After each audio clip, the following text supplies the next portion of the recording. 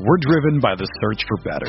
But when it comes to hiring, the best way to search for a candidate isn't to search at all. Don't search, match with Indeed.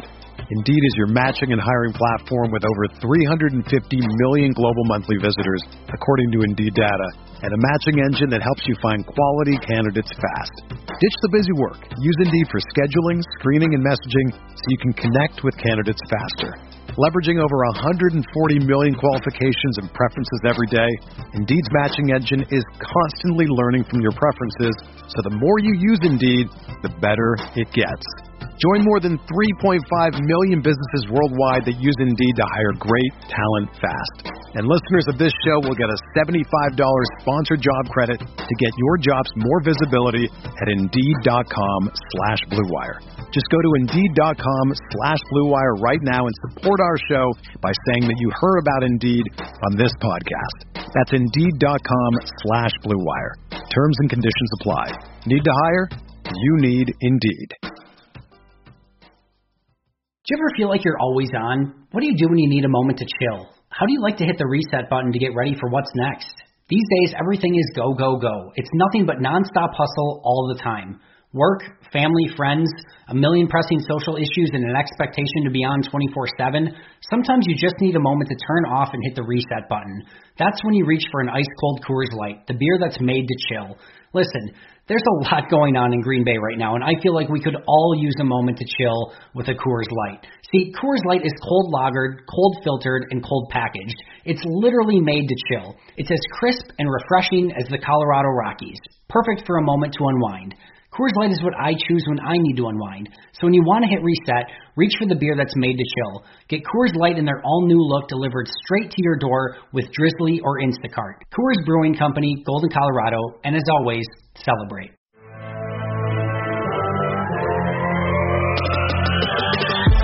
$20 minutes a day, 365 days a year.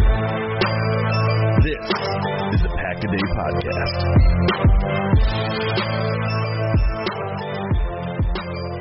Hello, everybody, and welcome to episode 509 of the Pack-A-Day Podcast. My name is Andy Herman. I am a writer for Packer Report.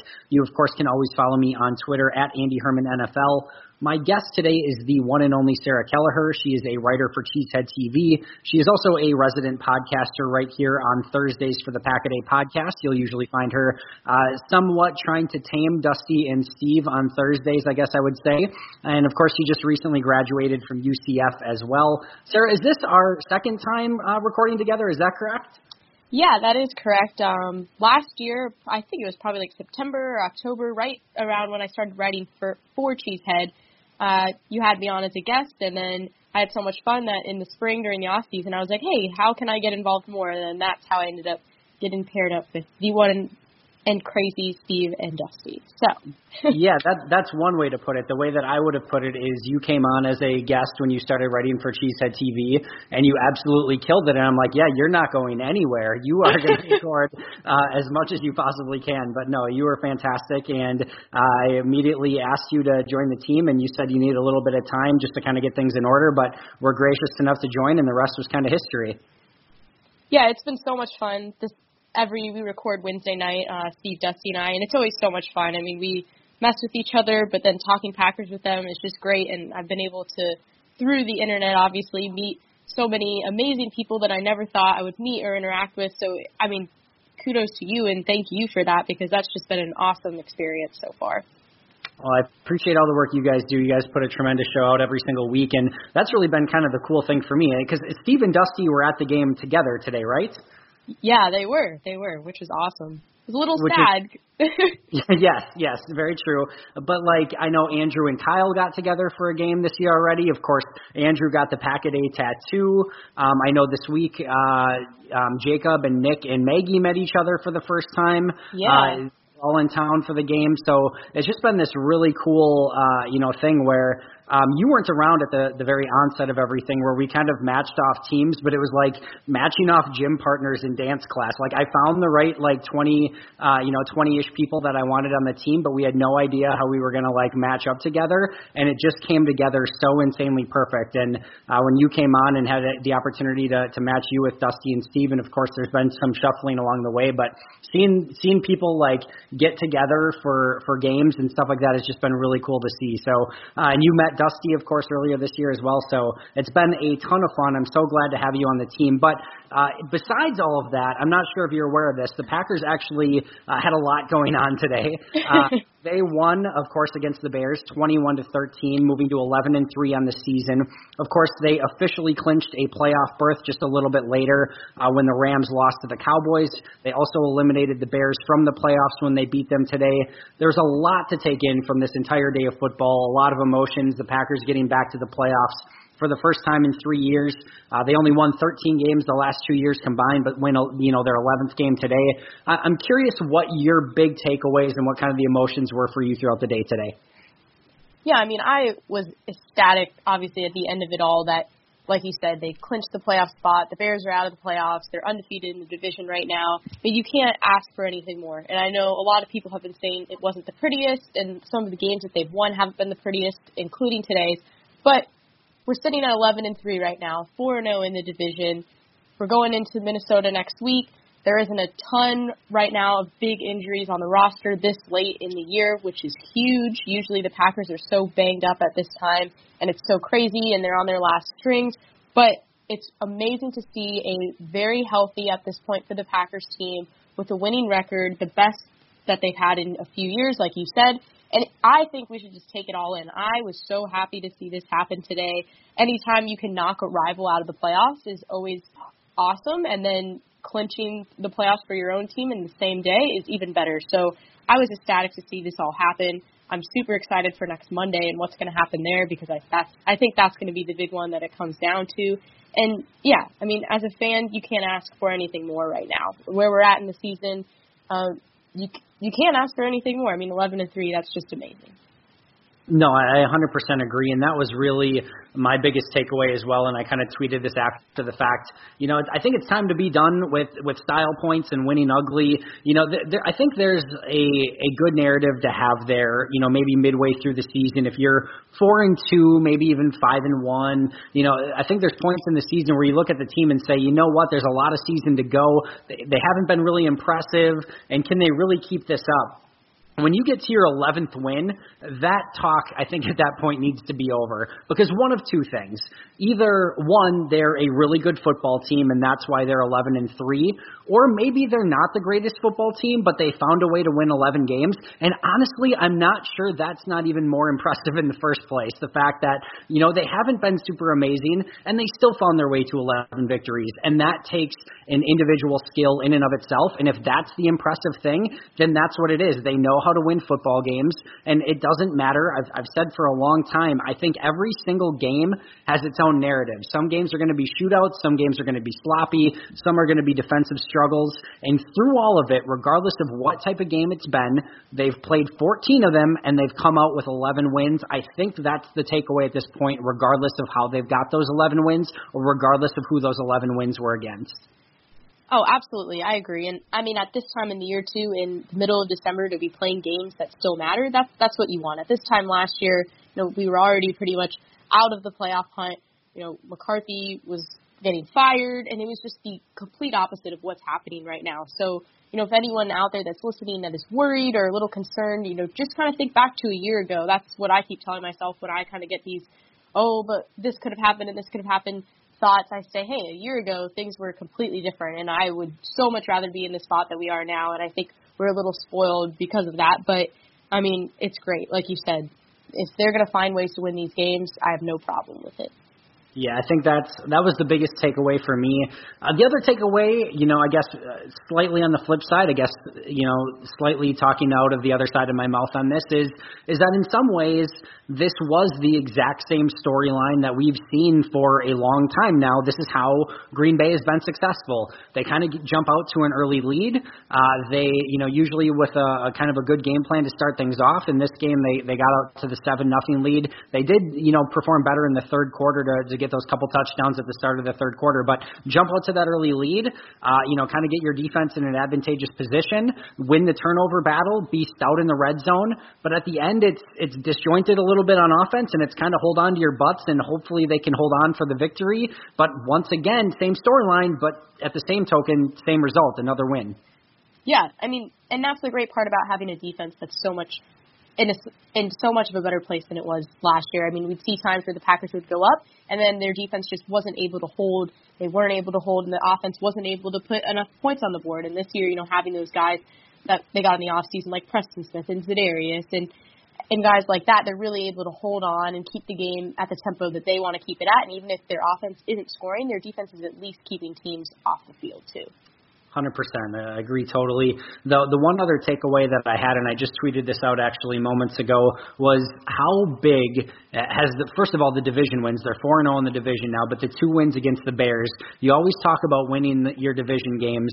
The Packers right now sit at 11-3 and are on top of, the NFC North. They're the number 2 seed at the moment. Still, a lot of football to be played. The Bears are at 7-7 and are out of the playoffs. Well, what if you swap the 2 Bears and Packers wins? Just those 2 games. You swap those and the Bears win those 2 games instead of the Packers. Both teams are at 9-5 and the Bears have the tiebreaker going into the last 2 weeks with a ton of momentum with the way they would have played the last few weeks and then picking up a win in Lambeau. So talk about how important those games are, that basically Green Bay is on the outside looking in right now into the playoffs, and the Bears would be in the playoff picture right now if those 2 games were just swapped. So really pretty crazy that just those 2 games alone could swap that much in the standings. Yeah, that's a fantastic point, and I didn't even think about that and put all the records together like that, and hearing that was almost shocking when you just said that right now, but that's crazy, and that goes to show how important every single game is. I think sometimes we get caught up and say, no, this game is more important than the others, or this one, because it's a division game or whatever, but that just goes to show that every single game matters, and whether it's ugly or not, if they get a win on the board, then that's the best case scenario every week. For sure, and that's why, coaches spend so much time against your division opponents, during the season, and that's why they preach, win your division, you get in the playoffs. You do well in those division games. Not only does it help you in the division, it hurts everyone else in the division. It gives you all the tiebreakers. Those games are so incredibly huge, and so far for Green Bay to be 4-0, I think is a huge reason they're in the position they're in right now. And, of course, they have 2 really huge division games, especially the game next week, which we'll talk about in a little bit. That's really going to shape the remainder of their season. But so far, so good with those division performances.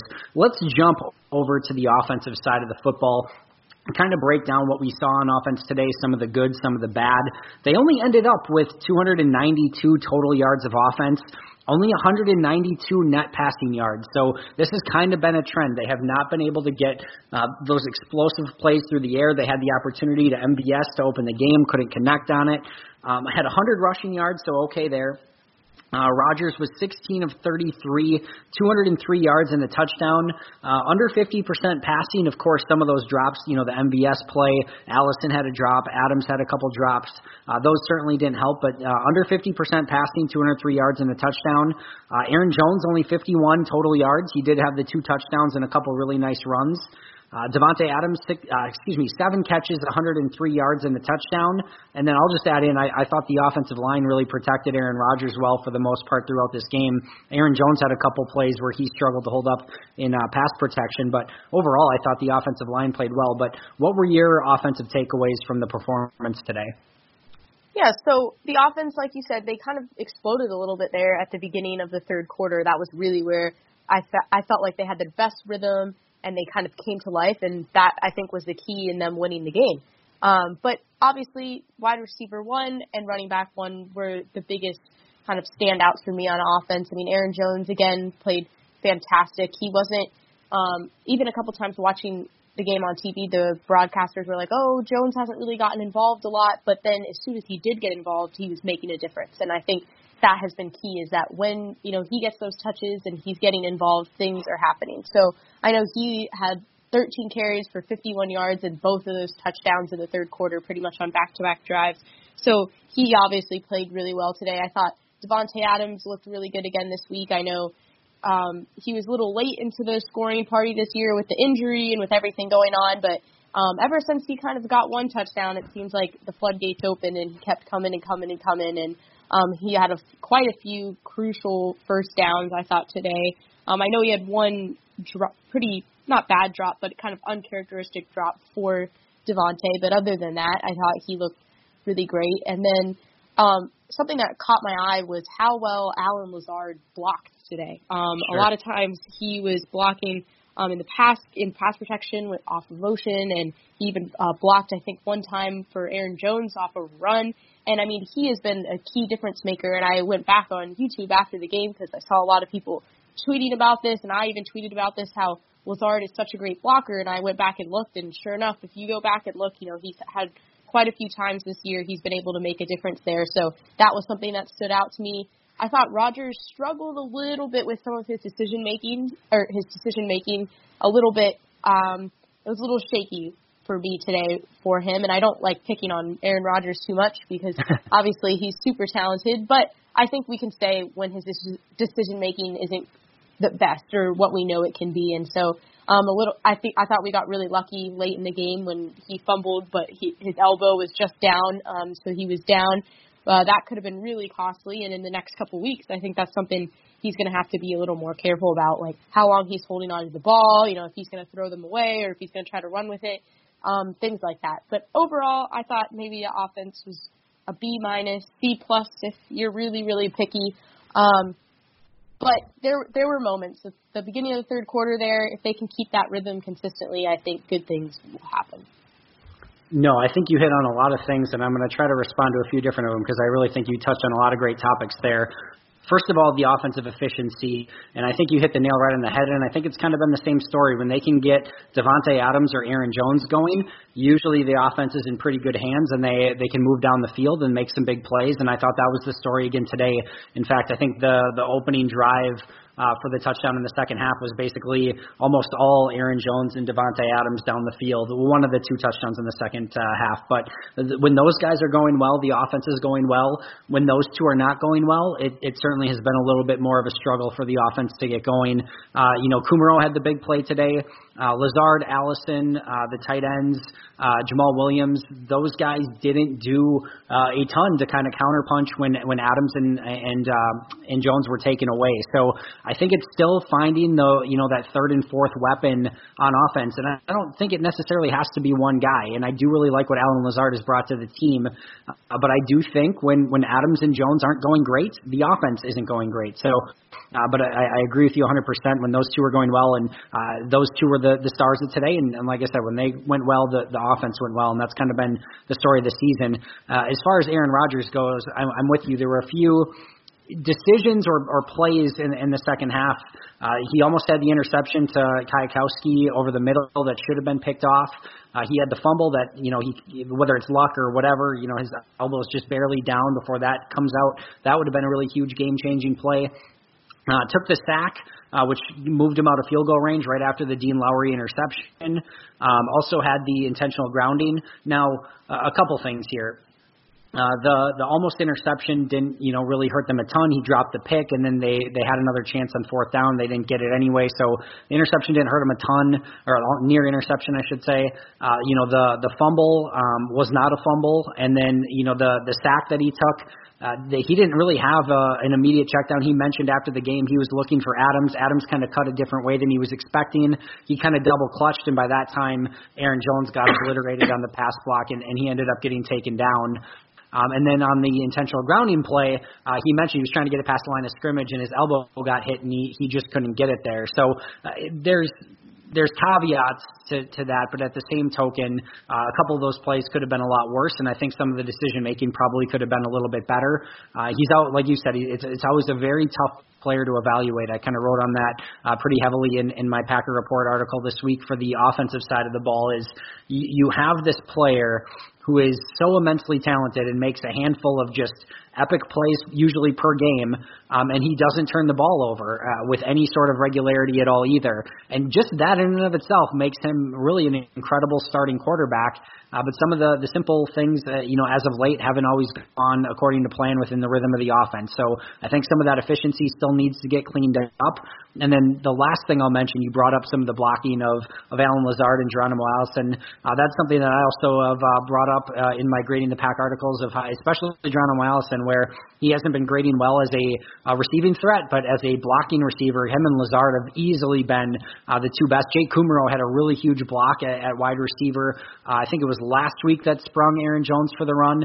And actually Matt LaFleur in his press conference today, he went on about a 1 to 2 minute diatribe on one of his answers, and the answer that he spent the most time on was talking specifically about Geronimo Allison and Allen Lazard, of how wide receiver is a playmaking position. Those guys want the ball in their hands. They want to make plays. They don't want to be blocking downfield for Aaron Jones. They don't want to be displacing safeties or linebackers or whomever it is, cornerbacks in the middle of the scrum. But Allen Lazard and Geronimo Allison and Jake Kummerow, those guys week by week, and he specifically mentioned Allison and Lazard as doing it in this game. He called them out and said, those guys are doing a lot of dirty work down the field to help spring some of those Aaron Jones runs. So kudos to those guys, and I think you hit the nail right on the head with how those guys are blocking downfield. Yeah, I mean, it's great to see that too. I don't know if I'm just now paying attention to it more or if it's happening more. Either way, regardless, it's great to see that, and I want to see even more of it because the offense is way more efficient when things like that are happening. 100% agree. It's why it's a team game, and when those guys are doing the work downfield, it's going to make things a lot easier for Aaron Jones. Let's transition to the defensive side of the ball. I thought the play of the front seven really set the tone early. Chicago only had 22 rushes for their running backs with 67 yards total, so about 3 yards per carry exactly. Green Bay did get 3 turnovers. However, that's a little bit misleading. They had the Hail Mary interception by Alexander at the end of the half, and then they had the fumble at the very end of the game that they recovered. So kind of, I guess, fluke-ish type turnovers that weren't really in the flow of the game, but 2 turnovers there nonetheless, and of course the Dean Lowry interception. They did also hold Chicago on downs 2 times, so not specific turnovers in the stat sheet, but turnover on downs nonetheless. They did allow 415 total yards, but only 13 points, and this has been another MO of the Packers. Bend but don't break, give a ton of yardage up, but not a lot of point production. So 415 yards, but only 13 points. And the big thing here, again, is that Chicago is only 1 of 3 in the red zone with only the 1 touchdown and the 2 field goals. And Green Bay is more than happy to give up field goals deep down in the red zone. And I think they did a fantastic job really limiting the Bears to 13 points in a game where, again, Green Bay only scored 21 on offense, and that Packers defense was on the field quite a bit. Yeah, I thought the defense, like you said, it was the same storyline, bend but don't break, and that's the same thing that happened on Sunday. And for me, Kenny Clark and Jaire Alexander were the 2 guys that really, really stood out. I mean, Kenny Clark, from the first snap, I felt like to the last one, he really played a complete game, and his stat line showed the same story. So he had 8 tackles on the day, 2 sacks, 3 tackles for a loss, and a quarterback hit, and he's just so much fun to watch. I love watching him play, and I know he was a little quiet earlier in the season, and some people were kind of upset about that, but I think the last few weeks he's really turned it on. He's really showed, his talent as a player and what he's capable of doing, and he was a big difference maker on the defensive side of things today for the Packers. And with Jaire, he's so good at covering those wide receiver screens. I saw everybody talking about this on Twitter today, and that was absolutely the case. I mean, I think Nagler said in his article today, why do teams still throw at him? Because he's on those screens, because he's so good at protecting them, and you see him protect that time and time again, and he really, I think, has the potential to be, one of the best corners in years to come if he keeps performing like that. And he also had a great day. I think he had 2 pass deflections in addition to that, like late Hail Mary interception that he had. And he's just a ball hawk. When he's out there, he's making a difference. So for me, Kenny Clark and Jaire Alexander were the two big difference makers on defense today. But overall, I thought they had a pretty decent performance as well. Yeah, I think you're stealing from my notes. That was my very next bullet point on defense is Kenny Clark and Jaire Alexander. Those are the two players I had highlighted as well. And, make no mistake about it, Za'Darius Smith has been the MVP of the defense, and I think you can even make an argument that he's been the MVP of the Packers so far. But Kenny Clark is the player that makes that defense go. We know that Mike Pettin loves to play those smaller players right behind him. Blake Martinez isn't exactly the biggest, most physical linebacker playing right behind Clark. And then it's usually going to be whether it was Raven Green earlier in the year, Ibrahim Campbell. They've even played, some Will Redmond in that position. They want to be able to play that safety linebacker hybrid in that position. And that is a big mismatch if your defensive lineman in front of those players cannot hold up at the point of attack. And then, of course, his ability just to kind of collapse the pocket in the middle of the defense. It's one thing, and we saw this actually quite a bit, a few years ago, where you would have Clay Matthews screaming off the edge, and there was no inside penetration, so the quarterback would just step up in the pocket, and they would, be able to get rid of the ball, and Clay's pass rush off the edge almost didn't matter because, again, the quarterback could just step up in the pocket. But if Za'Darius and Preston are getting those pressures off the edge, and Kenny's collapsing the inside of that pocket, we saw this specifically, 2 weeks ago the last week against the Redskins, where those guys, just immediately all collapsed the pocket together, and Haskins couldn't do anything. It was, basically like a vacuum sucking him into Lambeau Field.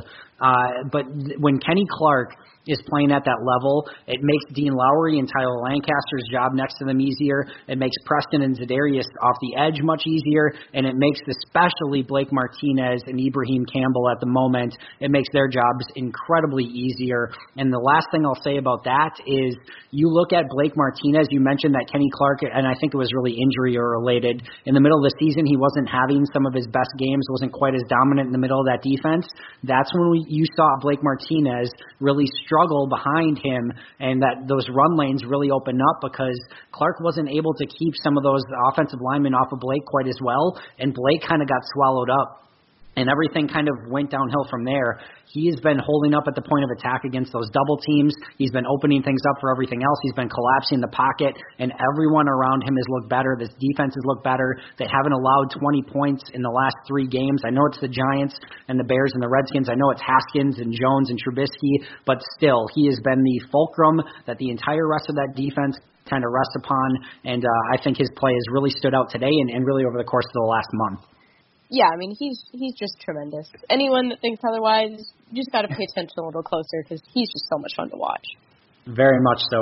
One of the very fun players, and it is just a matter of time that they lock him up for the foreseeable future. Interestingly, it was, and I forget who it was. I know Devontae they did in December a couple years ago. I think Corey Linsley right around that time as well. This is the time that they've started looking at contract extensions in the past, and it would not shock me if in the course of the next few weeks if Kenny Clark got locked up here, because they're definitely going to want to keep him very, very long term, especially with how young he is, and especially with how important, as we just noted, that he is to the defense.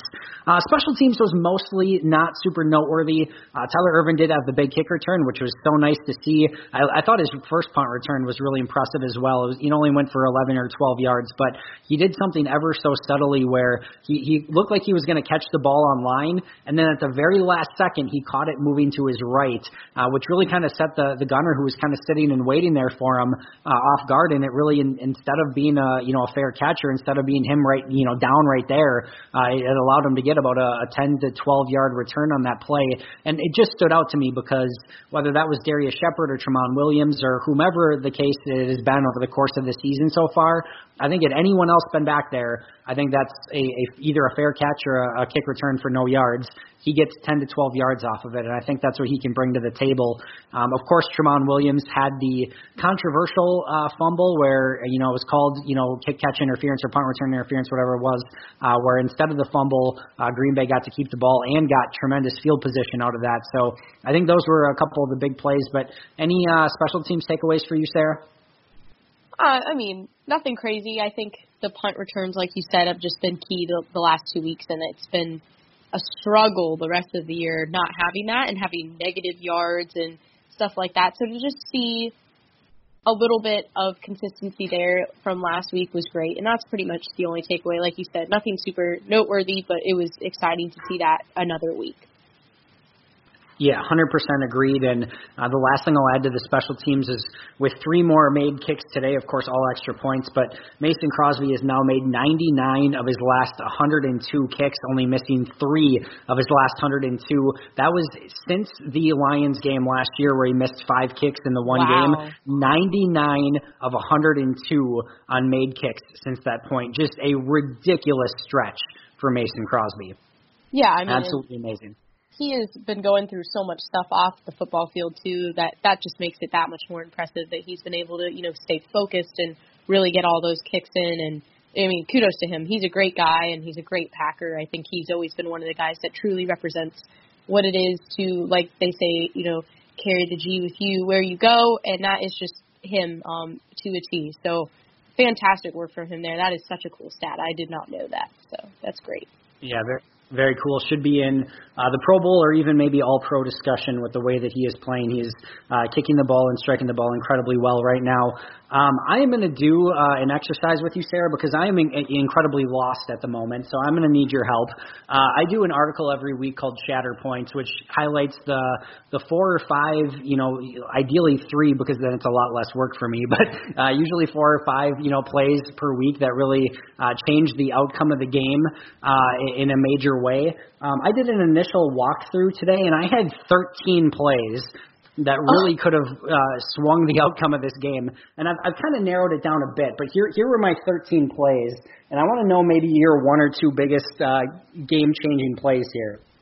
All right, so we had the MVS missed pass on the very first play of the game, which arguably could have went 70 yards for a touchdown had he come down with it. We had the kick-catch interference for Tramon Williams that could have either been a fumble recovery for the Bears or what ultimately ended up a first down for the Packers with super advantageous field position. We had the 4th down touchdown to Davante Adams, an incomplete pass there, and the Bears take over. No points, no harm done. Instead, they immediately get the touchdown to Adams. You had back-to-back plays to Anthony Miller. He had a little bit of a drop, and then, or at least Trubisky had him open. Trubisky overthrew him a little bit, and he probably should have laid out for the ball a little bit more. He did not. And it caused a 4th down, and then on 4th down, he threw the ball to Miller well down the field down to about the 2-yard line, and he got 1 foot in, and then if you remember, kind of his knee came down before the 2nd foot. But back-to-back plays to Miller, which could have converted and kept those drives alive. Savage missed an interception over the middle, which resulted in a Bears field goal. You had that Aaron Rodgers intentional grounding. You had the 3rd and 4 that went to Kumaro for a huge gain. You had this is an underrated one for me. On the very last play of the 3rd quarter, you had the play to Cordero Patterson. It was 3rd down. It was like 3rd and 4, and he could hit Cordero Patterson at the 1-yard line, and it was super close. His toe, it looked like his big toe was maybe on the chalk. And they called it incomplete. They did not challenge, and instead of going for it on 4th down, they kicked the field goal. Had that have been completed, it would have been 1st and goal on the 1-yard line. So that was in inches or maybe even a millimeter that changed that play. I've still got 5 more here. They had the 3rd and 15 hold on Tramon Williams, which kept that drive alive for the Bears. You had the Rodgers fumble that we mentioned earlier with his elbow being down. The Dean Lowry interception was huge.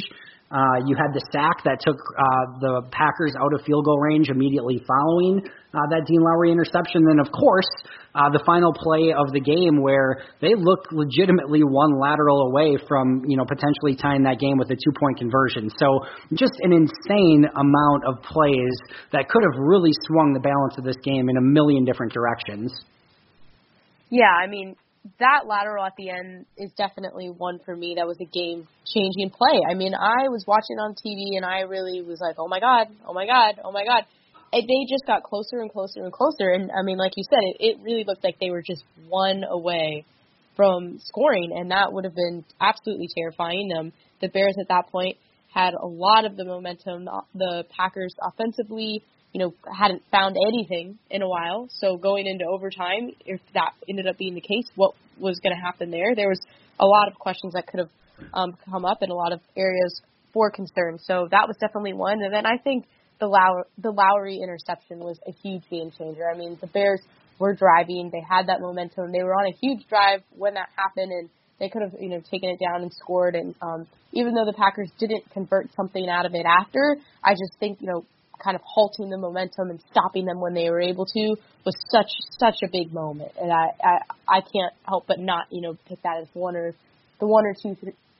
two or three things that I saw. And then definitely in the third quarter, I think it was, when the Packers scored to make it 14-3, and the next drive they scored again to go up 21-3.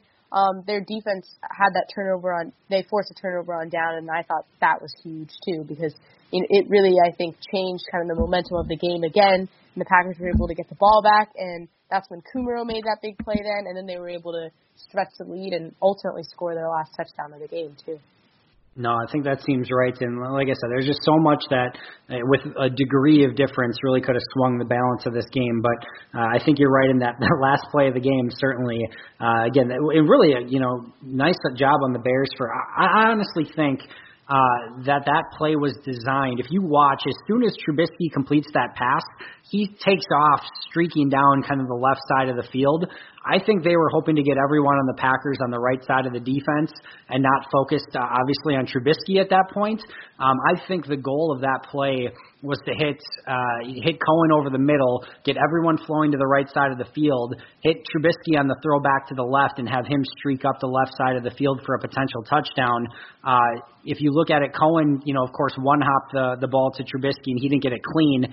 Even then, I think Green Bay did a fairly good job of staying home on that side of the field and not allowing something, like that to happen. But then, they did not tackle Trubisky well at all in the play. The play kind of keeps going, and then the tight end gets the ball. He had the opportunity to lateral one more time, and you could see after the play, Robinson and I think it was Miller and I think it was Cohen were pretty visibly upset that he didn't see that opportunity and pitch it one more time because they knew they were going into the end zone. So that certainly is a play worth looking at much closer, and certainly probably one that'll end up in my article this week. But lots and lots and lots of game-changing plays. We touched base kind of a little bit on this already, especially on the defensive side of the ball. But did you have an MVP or a couple of MVPs for this game? Yeah, so in my Cheesehead TV recap, every game that I do, I usually have offensive standouts and defensive standouts. So kind of like you said before, it's the same thing that we talked about already. But on offense, I had Aaron Jones and Devontae Adams. And then on defense, I had Kenny Clark and Jaire Alexander as my standouts for the day. Yeah, and we discussed all four pretty much already, but Jaire and Clark were the two that I specifically had as the two that stood out to me on the whole, regardless of what position. I thought those two had the most standout game, but I'll be looking forward to kind of breaking down the all-22 and seeing who comes out on top. But I have a feeling, especially on defense, it's going to be tough to push those two out of those top two spots with the way that they played today. What about a play of the game? What was your 1A play of the game?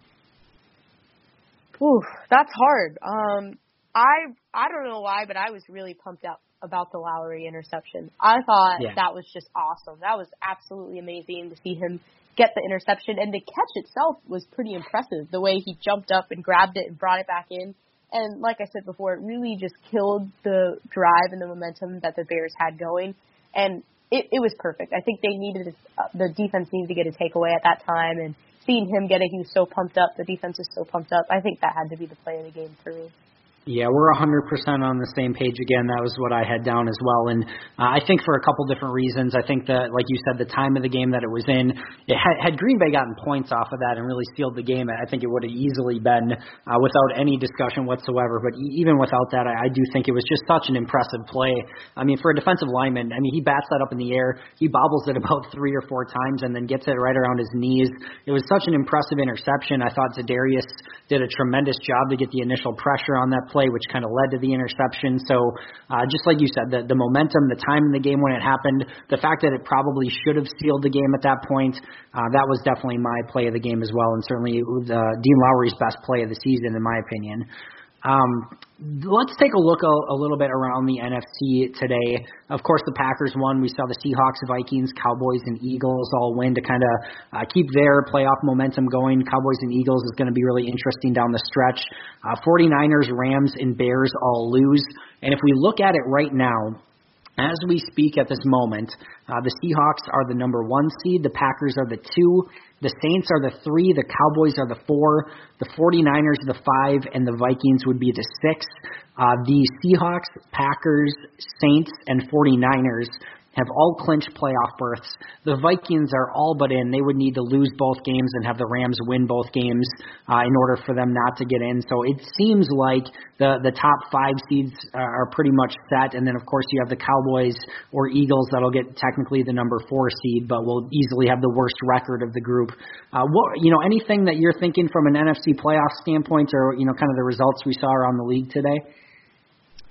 Yeah, my biggest worry, I guess, with it is I really hope the Packers don't have to play in California. That's my only thing. It seems like California has been cursed for Green Bay this year. So if they do have to travel, if they do have to get on the road, I'm like, I don't care if it's Seattle. I don't care if they have to go on the West Coast, just not California. Because for some reason, when the Packers have gone to California, they just don't look like the same team. But other than that, I mean, nothing is too surprising to me. I mean, seeing those teams get the wins that they needed today, and I thought the Cowboys win was huge today. I know the Rams have been a little up and down, and I was a little nervous, because I thought, the 1 week that we need the Rams to lose, they'll come out and, Goff will finally have it together and they'll look great. But that wasn't the case, so that was a pretty enjoyable game to watch. I think that was the first time I've ever really, really cheered for the Cowboys, but there's a first time for everything.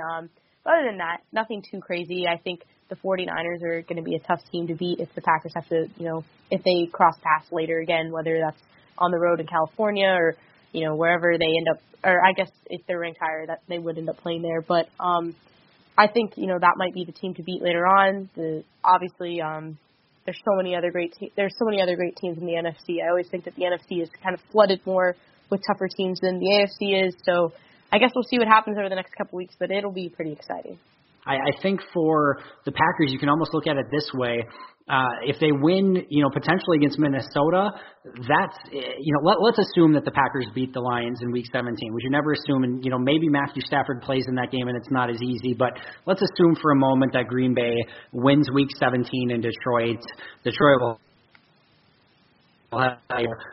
if that's the case, this is basically one of 2, kind of playoff games, right? So if at least clinch a bye. They clinch the NFC North, again, assuming they beat the Lions. So that's kind of like their first playoff game to get to the second round of the playoffs. If they lose against Minnesota, then that means, if they still beat Detroit, they're going to get that home game to open the NFC playoffs. Then they have to win that game to get to the second round of the playoffs. That one would then be on the road, of course, potentially depending on what happens with the Saints, but could be on the road instead of being at home. So, this is kind of their first opportunity to get to that second round of the playoffs. They can do it earlier and make it easier on themselves if they get the win in Minnesota. Yeah, for sure. I mean, next week, I think we've been saying it for weeks now, is next week's the game. Next week's the big game that decides everything. And I think it's great that the Packers at least can control their own destiny at this point. I think a lot of times, even in 2016 and other years before that when they were making the playoffs, it would come down to, if this team lost or this team won, or if they went, or if the Packers had to win out every game. But at this point, they really just need to win this one game and they control their own destiny in that case. So I think it's the best situation possible that they could be in. They're as healthy, I think, as a team right now this late in the season can be. So I'm hoping for the best, and a win next week would be absolutely massive. Yeah, it's really the game of the season. There's, I think the opener against Chicago was really a huge game. You had what looked like was going to be a really big game in San Francisco, and certainly kind of ended up being a little bit of a dud. But this certainly has all the looks of the biggest game of the regular season, and one that really sets up both teams for how they may eventually do in the playoffs. So it's going to be a really fun game. And let's look ahead just a little bit to that, Sarah. What are some of the things that you're going to be keeping an eye on this week as we start looking ahead? Of course, you're going to be able to break it down quite a bit more with Dusty and Steve on Thursday. But how can Green Bay go into Minnesota and win this game? Yeah, I think Green Bay has to come out right away and set the tone. That's been the most important thing, I think, in the games where Green Bay has really controlled the tempo and everything that goes on in the game. And the games they've been able to win and, win at a decent rate, too, they've really come out and set the tone. And I think that's absolutely what they need to do on the road next Monday. I think it's a big if on the severity of Dalvin Cook's injury is going to be a big thing that I'm going to be monitoring this week, obviously. I mean, if he's in the game, that's a huge game changer for the Vikings. He's obviously fantastic, and he's a huge part of that offense. I think with Thielen, too, he's been up and down with injuries all year, so a lot of it, I'm sure, is going to be under wraps, and they'll all be game time decisions, but I think the Packers, no matter what, should prepare like both of those guys are 100%, and that both of those guys are going to be playing at the top of their game. I mean, this is a huge game. I'm really going to look at, Zadarius Smith and Preston Smith and Kenny Clark to get involved on the defensive side of things and really disrupt Kirk Cousins and what's going on there. I think Kirk Cousins is a very emotional quarterback in the aspect that he can get flustered really easily. So if right away the Packers come in hot and they're able to, get a few pass breakups, if they're able to, make some contact with the quarterback, I think that really sets the tone for the rest of the game. That could really throw off some rhythm and what's going on there. And I think the other key is getting Davante Adams and Aaron Jones involved again. I mean, Aaron Jones, it seems like in every primetime game that the Packers have had, has just been phenomenal this year. I mean, every time they're in the primetime slot on TV, he's, scoring multiple touchdowns. He's rushing for over 100 yards. He's getting those touches that he needs. So I think he's going to be huge. And then getting Davante involved, of course. I mean, we've seen what he's been able to do against the Vikings in the past. And I think Allen Lazard is going to play a role next week. The Vikings know that they need to cover Davante Adams. They know what he's capable of, but I think Lazard flies a little under the radar still when they play some of these other teams, and, his ability to get up and make big plays. We saw it against Detroit. We saw it a couple times again this season that he's kind of been a guy that Rodgers trusts and has been able to go to in moments where, Javante's covered or Javante's been hurt. So I think he'll play a big role as well, and then let's hope Aaron Rodgers is on his game. I mean, he loves playing in December. He loves these games, so I think this is the type of environment that he's perfectly capable of thriving in. And if all those things go well, the Packers can absolutely, I think, go to Minnesota and get a win. But it'll be a dogfight. I think they're going to have to grind it out till the very end. But if in all three phases they can set the tempo right away, then I think that's the biggest difference maker for sure. The last Monday night football game of the year should be absolutely epic, and I'm with you. I think the Dalvin Cook injury is really going to play a huge part in that game. Mike Zimmer on Dalvin Cook after the game on the severity of the injury, quote, "I don't know, I'm not a doctor." On if it was the same chest injury, quote, "No, it's not." On Dalvin Cook's timeline, "I don't know." So he was not super happy with the media, I guess. Or at least wasn't willing to answer too many questions on the extent of Dalvin Cook's injury, but that will play a huge role in that Viking-Packer game next week. I'm with you. I hope he's healthy. I hope Minnesota's healthy. Green Bay seems like they're healthy, and let the best team win. That's really, as Aaron Nagler touched base on this week, we respect the Bears. We hate the Vikings, I think is what he said, and that's really been the rivalry, I think, as of late, and really where a lot of the disgust and the dislike comes in is with the team wearing the purple jersey. So that's going to be a massive, massive game. It should be really, really fun, and I really cannot wait for that game. I think that is going to come down to the very, very end, and you have Kirk Cousins and Aaron Rodgers, and I think the thing that I always loved recently, last year and this year especially, of course, about the Vikings-Packers matchups is those, Adam Thielen and Stephon Diggs versus Jair Alexander, especially matchups, but Kevin King in that as well. So I love watching those guys go to battle, and I think those specific matchups, Green Bay's corners versus the Vikings wide receivers, could play a huge, huge role in that specific game. Yeah, absolutely. It's like you said, the last Monday night football game is going to be a great one. I mean, as a football fan in general, whether you're a fan of the Packers or the Vikings, this is just going to be a fun one to watch, I think. All right, so I got one last question for you here, at least one last specific question. I just put a poll out on Twitter before we started the podcast today. I said, with the Packers getting to 11 wins and clinching a playoff berth today, what do they need to do in your mind for 2019 to be a successful season? And the options I put were it's already successful no matter what. They need to at least win the NFC North. They need to win at least 1 to 2 playoff games, or they need to win a Super Bowl. So those are your options. What do the Green Bay Packers need to do for the remainder of the season in order for this season to be deemed successful?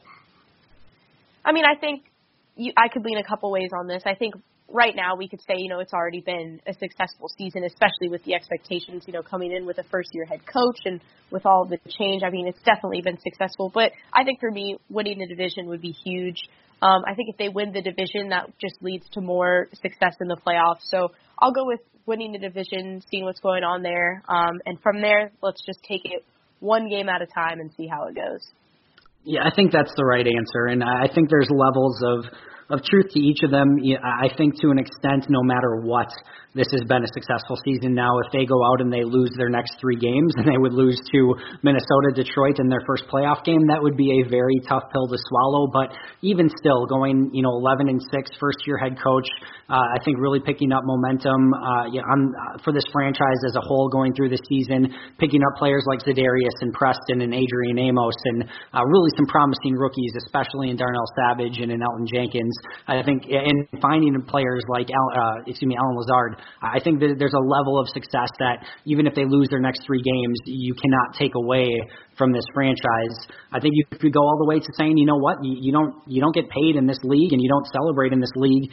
Certainly the Green Bay Packers do not celebrate and hang banners for NFC North Division titles. They don't win banners for winning 1 or 2 playoff games. The goal in Green Bay is to win championships. So I think there's a level of truth to each of these answers, but I think your answer is right. Let's see if they can win the NFC North and then take it one game at a time. And there's a lot of season left, and it should be a very entertaining and really fun to discuss season. A really good season if you're a part of a 365-day-a-year podcast, I guess.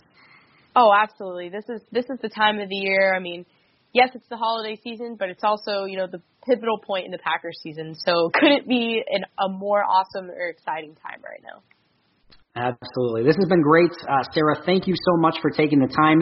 Anything you want to plug on your way out the door or any thoughts for today?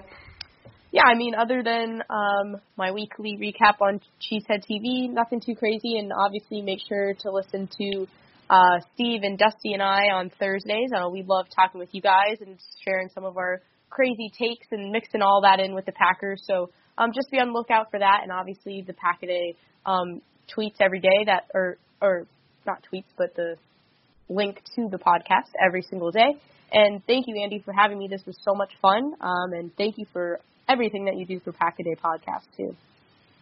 Yeah, I appreciate all the work that you guys do. I appreciate the work you specifically do, Sarah. You're doing absolutely amazing work over at Cheesehead TV. So keep crushing, all the work you're doing over there. You have a tremendously bright present, but tremendously bright future ahead of you as well. And I'm so excited to see where your writing and your journalism ends up now that you've officially graduated college. Congratulations, by the way.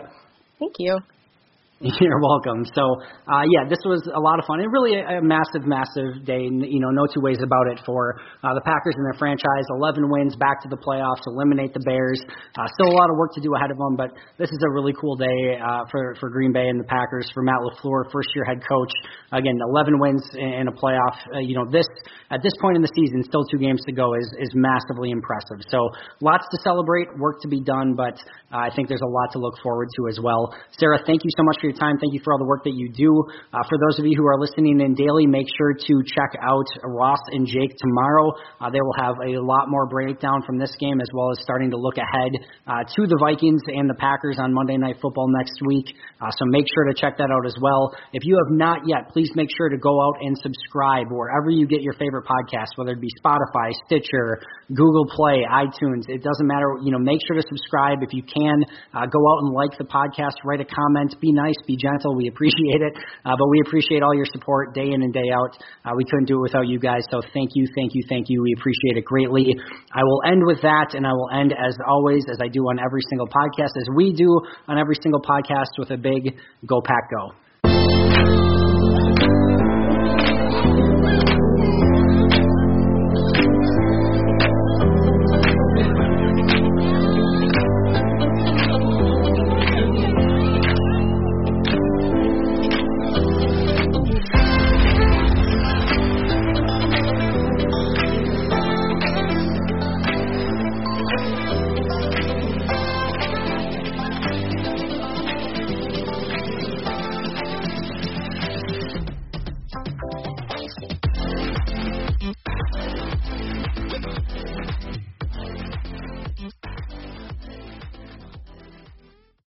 Whether you're a world-class athlete or a podcaster like me, we all understand the importance of mental and physical well-being and proper recovery for top-notch performance. That's why I'm excited that Unified Healing is sponsoring podcasts on the Blue Wire Network. Unified Healing is a new and super innovative global network of wellness centers powered by Energy Enhancement System, or EE System. If you haven't heard of the EE System yet, then you'll want to listen up. This technology promotes wellness, deep relaxation, purification, and rejuvenation. Wherever you are across the globe, access to a center is easy and affordable. Interested in experiencing the EE System technology for yourself? Go to unifiedhealing.com/bluewire to learn more and find a center near you. That's unified, UNIFYD, healing.com/bluewire. No material or testimonials on the Unified Healing website are intended to be viewed as medical advice or a substitute for professional medical advice, diagnosis, or treatment. Always seek the advice of your physician or other qualified healthcare provider with any questions you may have regarding a medical condition or treatment and before undertaking a new healthcare regimen, including EE System.